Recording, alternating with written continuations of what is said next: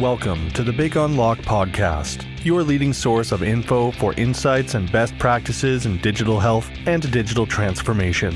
Join host Patty Padmanabhan, CEO of Damo Consulting and co-author of Healthcare Digital Transformation, How Technology, Consumerism, and Pandemic Are Accelerating the Future, in conversation with leading practitioners of healthcare and technology. Hello again, and welcome back to this episode of the Big Unlock podcast. My special guest today is someone who leads digital for one of the largest managed Medicaid services organizations in the country. And what that means in terms of the constraints, the unique population needs, and all of the innovation that needs to go into serving a population that is underserved and vulnerable in many ways is a fascinating story.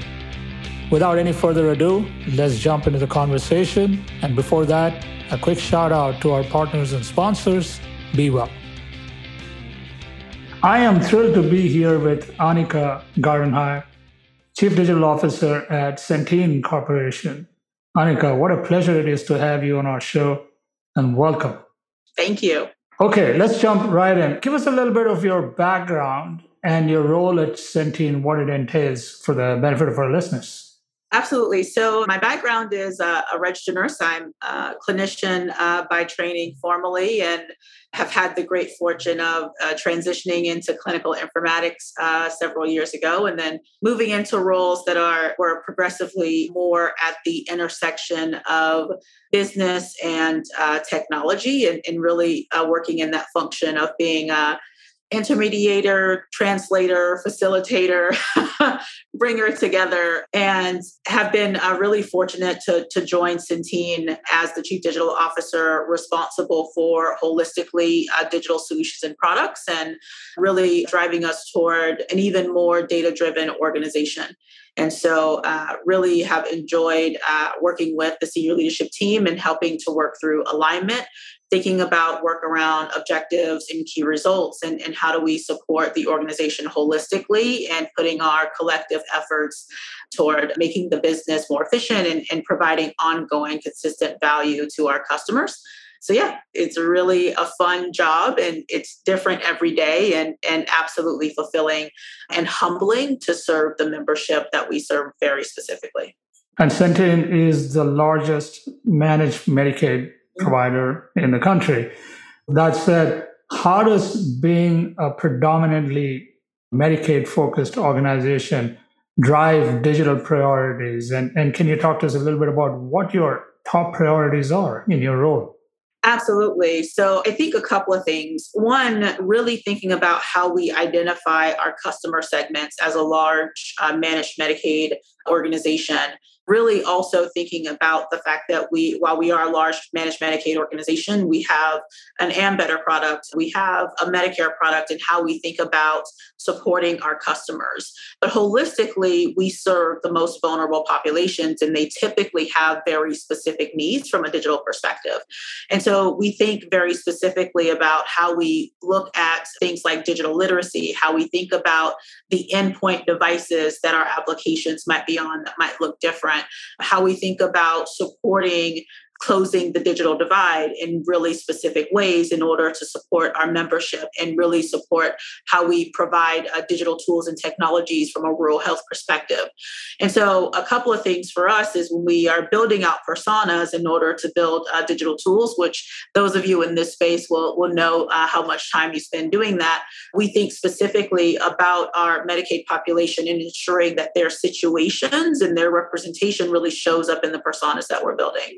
We also think differently about how we do customer research. We know that our membership specifically isn't always those that you find responding to surveys. And so how do you build out competency around ethnography and other types of ways to really understand the membership becomes really important in the work that we're doing.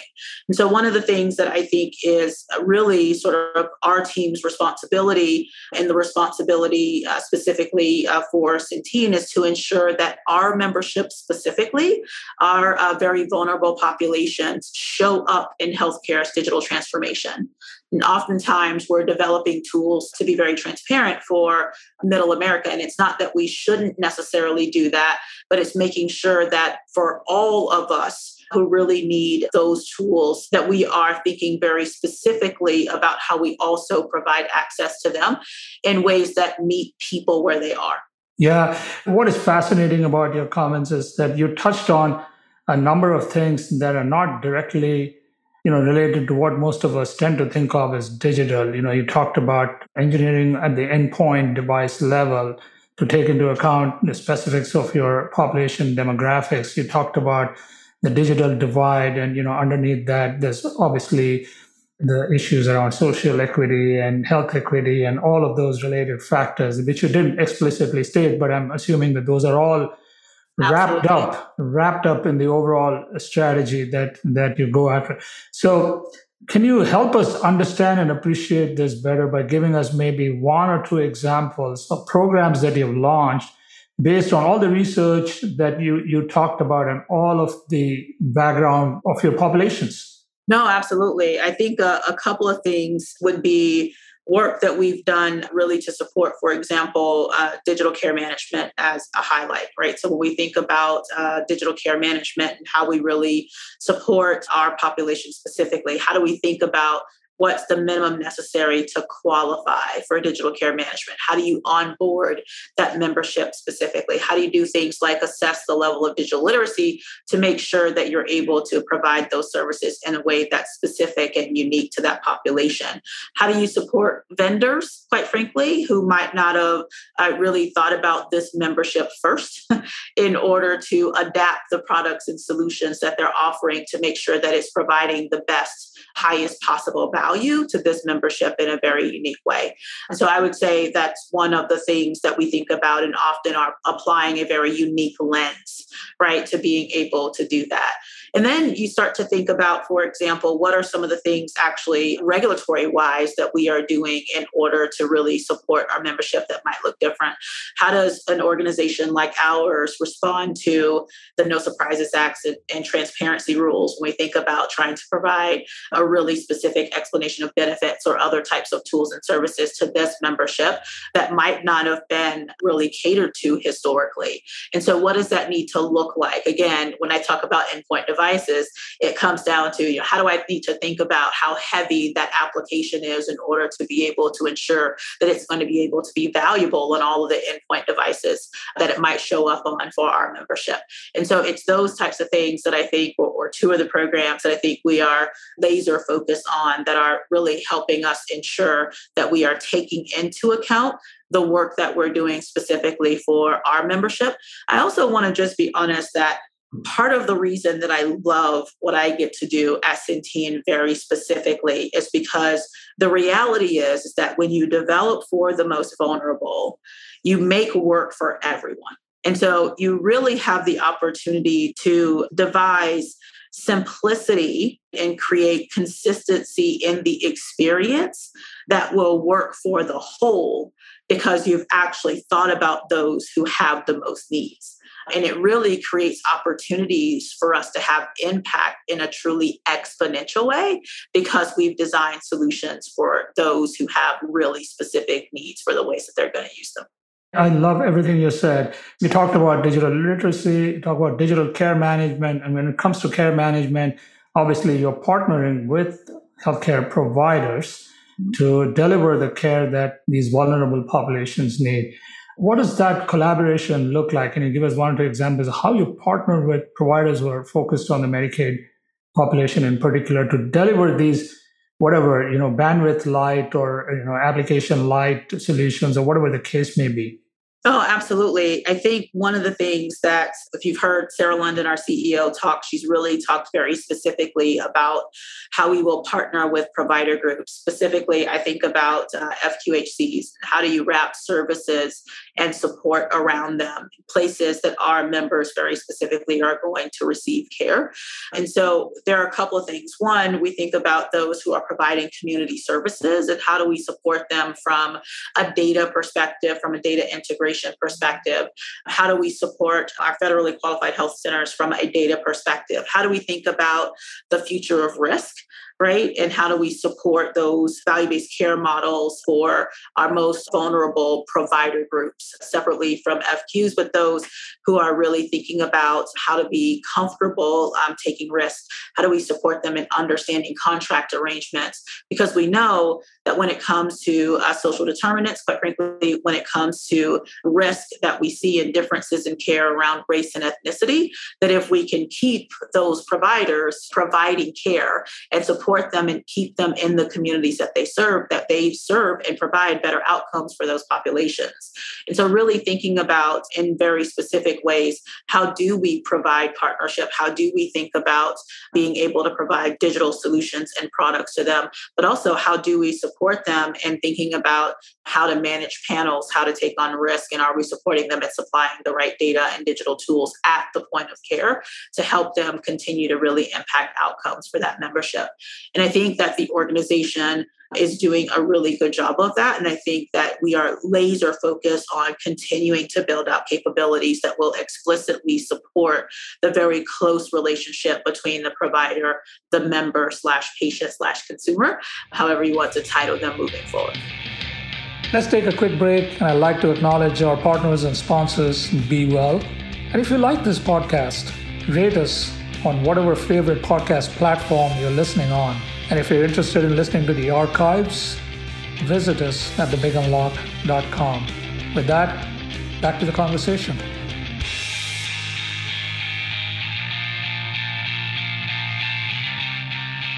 And typically when you talk about these populations, you're talking about a bundle of things that fall into the needs category. So you obviously mentioned the devices and the endpoints and the applications as a technology side of it, but they may be living in areas which are bandwidth deserts or transportation deserts or food deserts. How do you wrap all of that in? Can you give us an example of how you've done that successfully with any of your population segments? Yes. So we have an incredible number of value-added benefits around transportation services and food services. I would call out, for example, we have programs, for example, in our North Carolina health plan, where we have forums where we actually bring members in to also have them give input into what some of the most important things are, how we provide differentiated services to the community.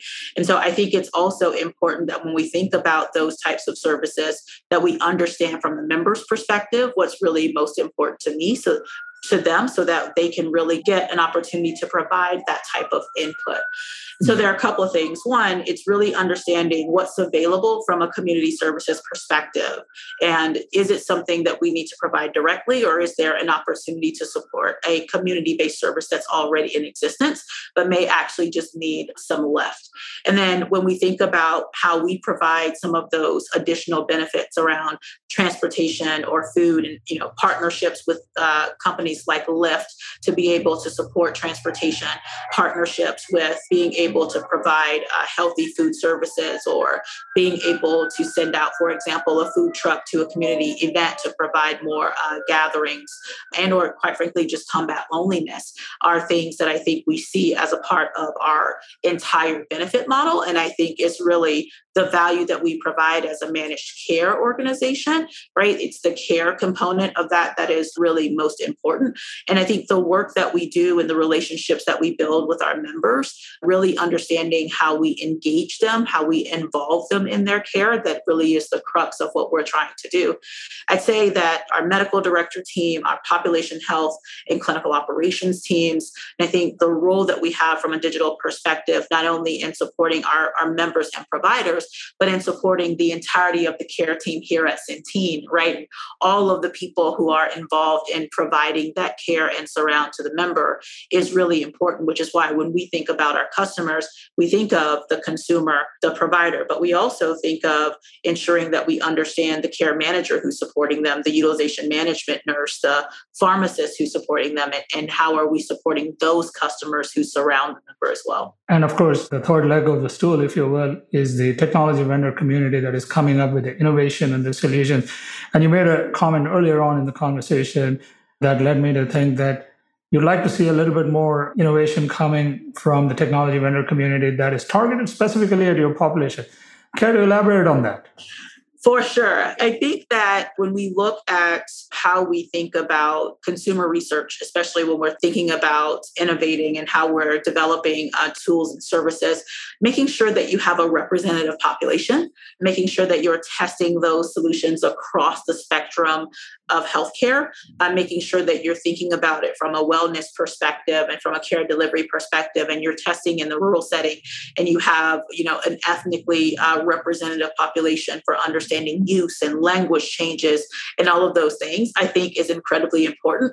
I would say that one of the things that I think is one of the greatest opportunities that we have from a digital perspective is to start to self-govern, for lack of a better term, really thinking about the impact that we have on people, especially for those of us who are blessed to work in the healthcare space.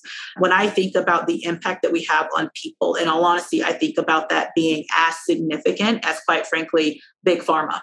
And I think about the amount of rigor that it really takes to ensure that we are doing no harm. And I think that we have a very specific responsibility to ensure that we are thinking about digital ethics and research and rigor and thinking about representative populations in the solutions that we're developing to ensure that we are able to provide that access to care, which now includes digital health, to everyone who needs it and should have it. What about data and analytics? You mentioned this as well. I mean, you talked a lot about the consumer research and understanding the demographics and ethnographics and so on. What about analytics in terms of just care management? And by the way, Apixio, which is one of your portfolio companies that you acquired a few years ago, their CEO was on my podcast a while back. He talked about some of it. But as a user of his services, as a consumer of his services, I'd love to hear your thoughts on how you're deploying all of the capabilities that you've acquired to serve your populations. No, absolutely. I think when we think about big data, contextual data, artificial intelligence, and machine learning, it's such an important part of the work that we are doing today and such an incredible part of the work that we will continue to do and, quite frankly, help us to make sure that we're doing the best that we can to be able to supply things like a next specs action to a care manager, to be able to ensure that interventions are most highly aligned, to do things like make sure we understand what is the most important benefit to provide to a particular population, maybe by geography, or maybe there's a group who has another type of similarity, and we are using data to really help us understand that. I think there is a know-me component around data that is so important. Just when we think about consistency and how we supply the entirety of the team that is going to surround the individual at the center to make sure that they know the things that they need to know at the time that they need to know it. To me, when I think about the data story, I really think about that ability of being able to provide the right data at the right time for the right appropriate action for the individual. And I think the action component for the individual is most important, and whether that's something that we're asking the consumer or member to do themselves, or whether that's something that we're asking a member of their quote unquote care team to provide, understanding the outcome that that action had for the member, and then being able to supply the right next suggestion, I think is the most important component of what we have to do. Yeah, I had somebody on my podcast who is from a provider organization which also predominantly serves Medicaid populations. And the nature of the beast is such that you're working in maybe a capitated model or some kind of a payment model that requires you to do as much as you can with a very fixed kind of a pot of money, if you will. And that in some ways drives innovation, because you know that you only have a limited set of resources and you have to be innovative to serve your populations in a way that meets healthcare outcome needs, but also helps you make money and be financially healthy. Do you agree that working under a constraint like that actually makes you more innovative? And in that same way, what are the challenges, the top one or two challenges that you face in your role as CDO in meeting those objectives, meeting your objectives? That's such a good question. I think that, yes, I am a genuine believer that innovation is born out of friction.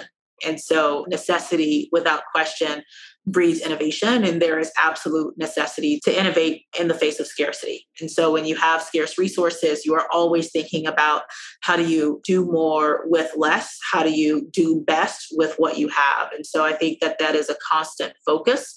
And honestly, it creates what I think is a great responsibility just around fiscal responsibility and ensuring that we are helping to get the right resources to those most in need. And so I would say that that is absolutely one of the really wonderful opportunities that we have. And to your point, one of the pretty significant challenges. When I think about the challenge, I really think about it more as an opportunity to rise to the occasion, to be very honest. I think about it as an opportunity, again, to serve the entirety when we think about those innovative solutions. And when I think about sort of what constraints it might put on me specifically or the team that I have the great privilege of serving, it's really about prioritization and focus. And so when you think about trying to innovate, there is often so much that you want to do and so many things that you could do. I often say, right, most chief digital officers want to build flying cars. I want to build flying cars too. I do. I think it's a natural thing for many of us. But I think even more importantly, I want to ensure that we have a tarmac to take off from and we have solid footing and that we have rules and an understanding so that when we get to the air, everybody is safe and comfortable. And it actually does the thing that flying cars is supposed to do, which hopefully is get us there faster, safer, better. And so making sure that those foundational things are in place is really important and it gives me an opportunity to really think about what those foundational things are, how important they are to have solidified, quite frankly, in concrete, so that then we can think about what additional things do we really want to provide and what impact and value are they going to have on the healthcare continuum for that membership, and then create laser focus on executing in the best possible way for those very specific things and delivering that value.